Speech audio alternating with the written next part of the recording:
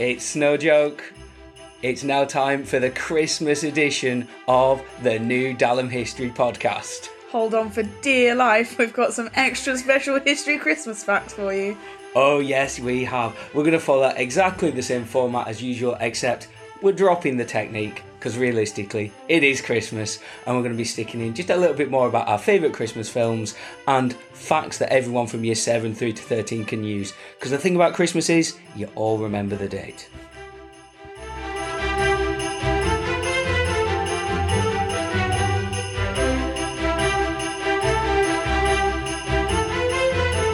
Okay, so this podcast is going to work slightly differently from our usual exam-based one.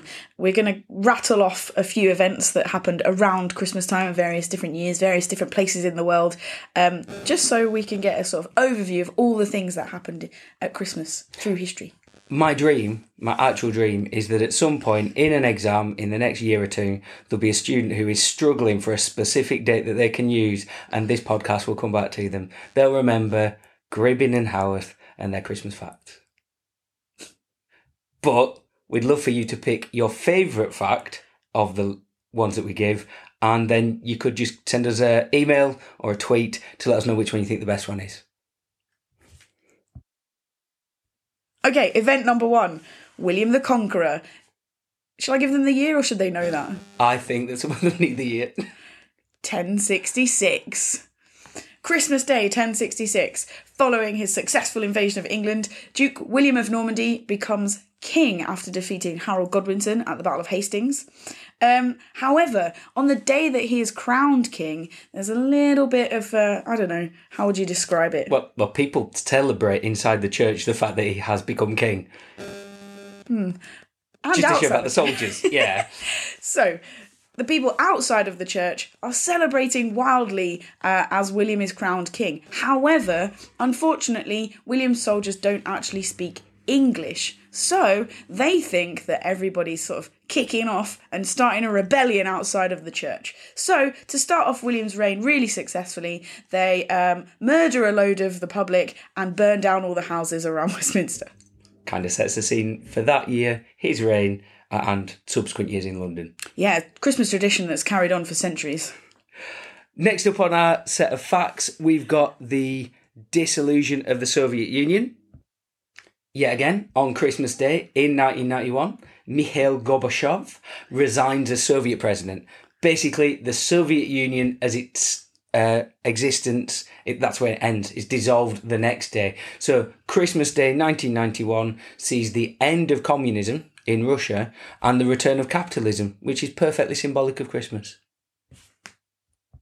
Okay, linking in nicely, next we've got Ceausescu. Beautifully pronounced, Miss Griffin. Thank you very much. I didn't even have to Google it before I said it.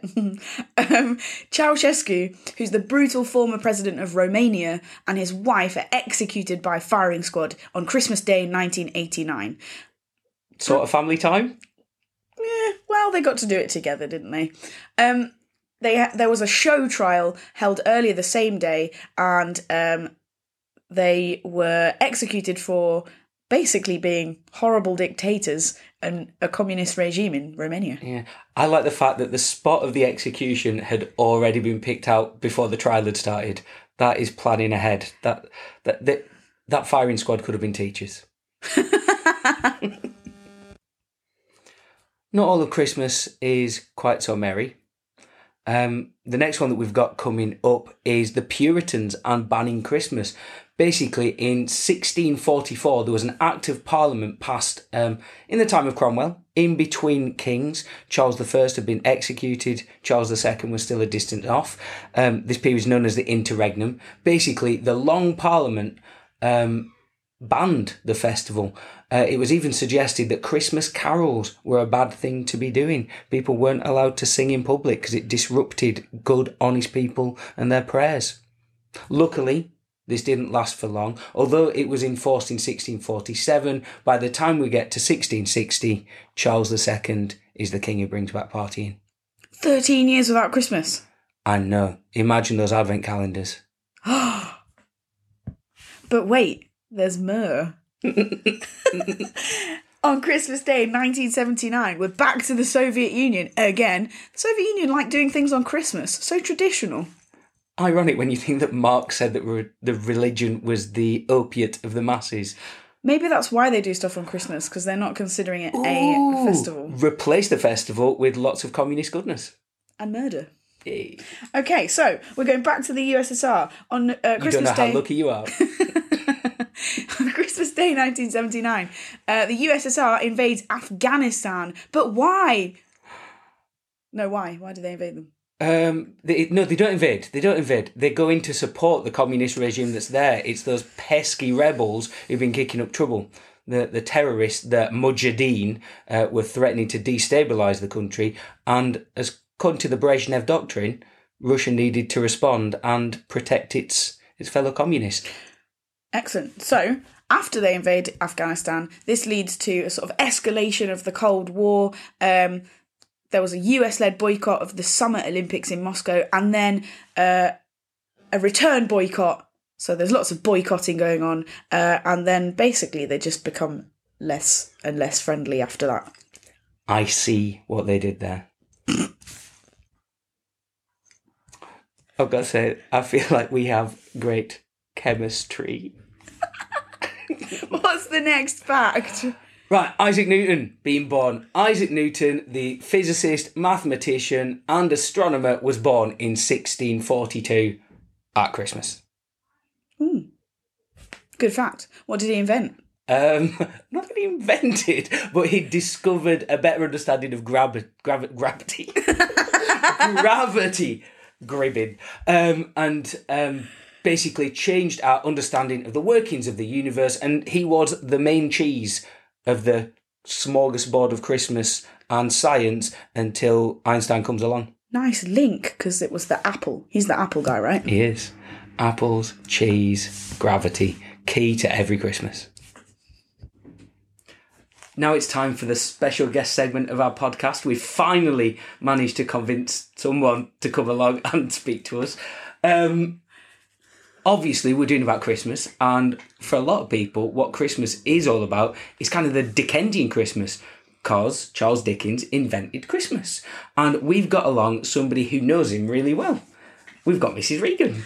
Good morning, Mr. Howarth. Well, we wanted you to tell us a little bit about A Christmas Carol, because we know that some of the students study it. What's the main message of that wonderful book? The main message of A Christmas Carol is to be nice to other people and to be aware of other people, especially around about Christmas time. I feel like I should read it. Yes, I think you should. You would learn something, Mr. Howarth. Okay. So, if there was something that the kids should remember about A Christmas Carol that they always forget, what would it be? Just remember what each message the ghosts have. The ghost of Christmas past, present, and the ghost of Christmas yet to come. Okay. What are those messages? That sounds sinister. Just to be nice to people, otherwise you push people away. And just if you've got more money than everybody else, be generous with your money, your wealth. You can't take it with you. But by the end, Michael Caine is a better person, right? Michael Caine and Patrick Stewart also. We watched that last Christmas. It was amazing, the Patrick Stewart version. There is another version as well on Sunday. More Christmas Carol. More Christmas Carol. The fun never ends. On Sunday on BBC iPlayer, there is a new version of A Christmas Carol with Guy Pearce, and it's very, very dark. You'll be scared. Wonderful. Thank you very much. It's all right. Okay, our next event. Apollo 8 orbits the moon. Some space for you. Is that the film with Tom Hanks? No, that's Apollo 13. I don't know how many Apollos there were. I presume they went up by number. Kids, find out for us. Anyway, what happened to Apollo 8? Okay, in 1968, television viewers witnessed 3 American astronauts as they became the first humans in history to orbit another world. I feel like the moon isn't another world. It is if you're a moon baby. Ah, okay. After reading from the book of Genesis, Borman signed off. And from the crew of Apollo 8, we close with good night, good luck, a Merry Christmas, and God bless you all, and all on you on good earth, something like that. Oh, okay. Great. Yeah. Next up, it's 1926. He came, he thawed, he conquered, It's Emperor Hirohito. His father, Yoshito, Super Mario's friend, died, and he assumed the throne. He was emperor for 60 years, and that included the period of the Second World War. He was the god who the Japanese fought for and died for. Including that man that was found in the forest in the 1970s who didn't know the war had ended. Imagine how many advent calendars he's missed out on. Okay, next event we're going to talk about is the 1914 Christmas truce in the First World War. I'm picturing Sainsbury's adverts, Paul McCartney. Well, he wasn't there. He's not quite that old. Okay. But in 1914, Christmas, people believed that the war would be over by Christmas in 1914. They weren't really expecting it to last another 3.5 years. Oh, no, 2.5 years. 3.5 years. Yeah. So, at Christmas time, the German troops and the British troops sort of had a one-day truce where they came out of their trenches in the snow and played a game of football. Now, historically, that was something that happened, wasn't it? If it was a religious festival, either side had a religious festival, they stopped fighting to observe that. So it made sense. Two Christian armies, they wouldn't be fighting each other at Christmas. It's the last time it happened. 1915, they don't have the break. Because historically, you stopped fighting, you buried your dead, you had a little prayer, maybe not the crackers, maybe not the turkey, but you had a break from fighting. It's nice. Yeah, very nice. Very Christmassy. Not necessarily. I can think of lots of fights that happen at Christmas now in families up and down the country that start on Christmas Day. Well, yeah, but, you know, at least they're not burying their dead. Very true. Well, we've nearly reached the end of our Christmas facts.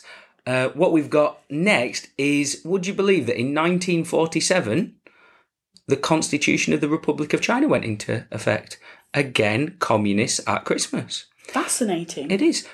25 million residents moved to the island of Taiwan and formed its own little special government. Yeah.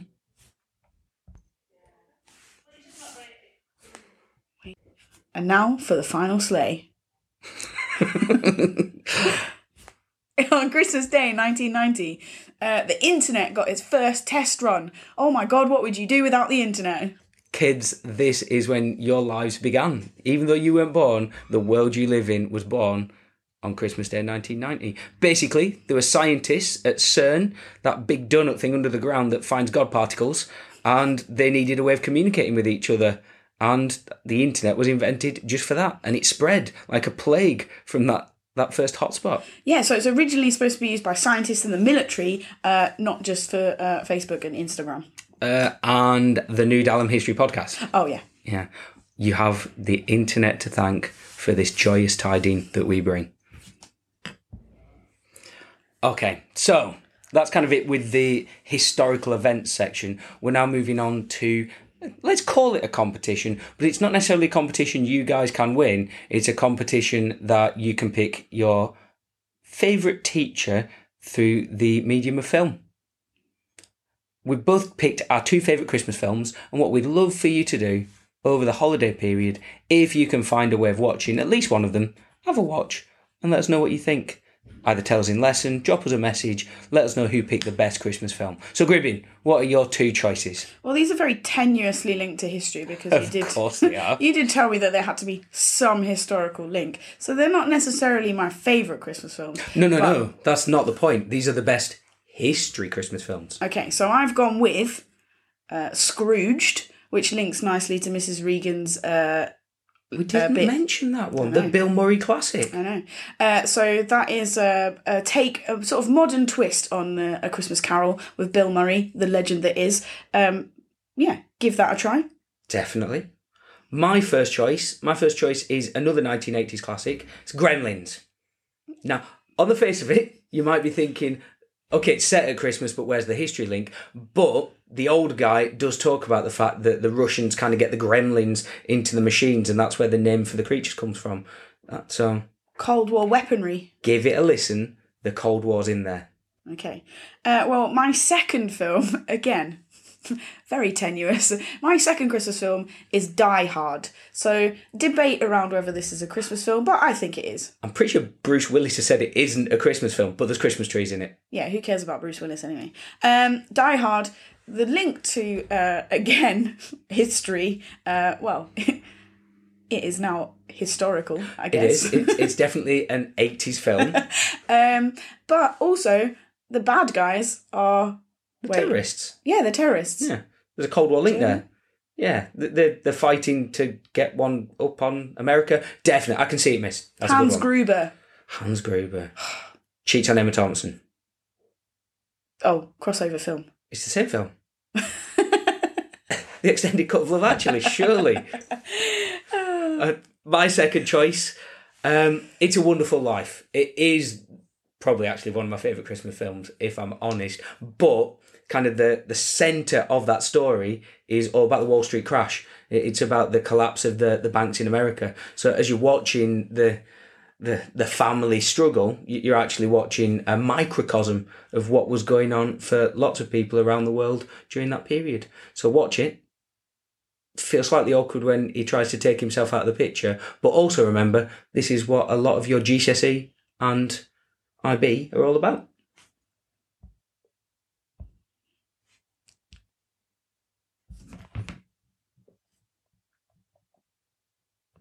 It's no joke. It's time for our Christmas joke competition. So if you've got if you've got a good Christmas joke that you think we'll find hilarious, send it in to either me or Mr. Howarth via email or Twitter. Is it at Mr. Howarth? It is at Mr. Howarth. A round of Santa Claus for some of the puns in this episode. We've reached the end, and as Christmas Carol finishes, Miss Regan, would you like to share a Christmas message with all the children back home? In the words of Tiny Tim, God bless us, everyone.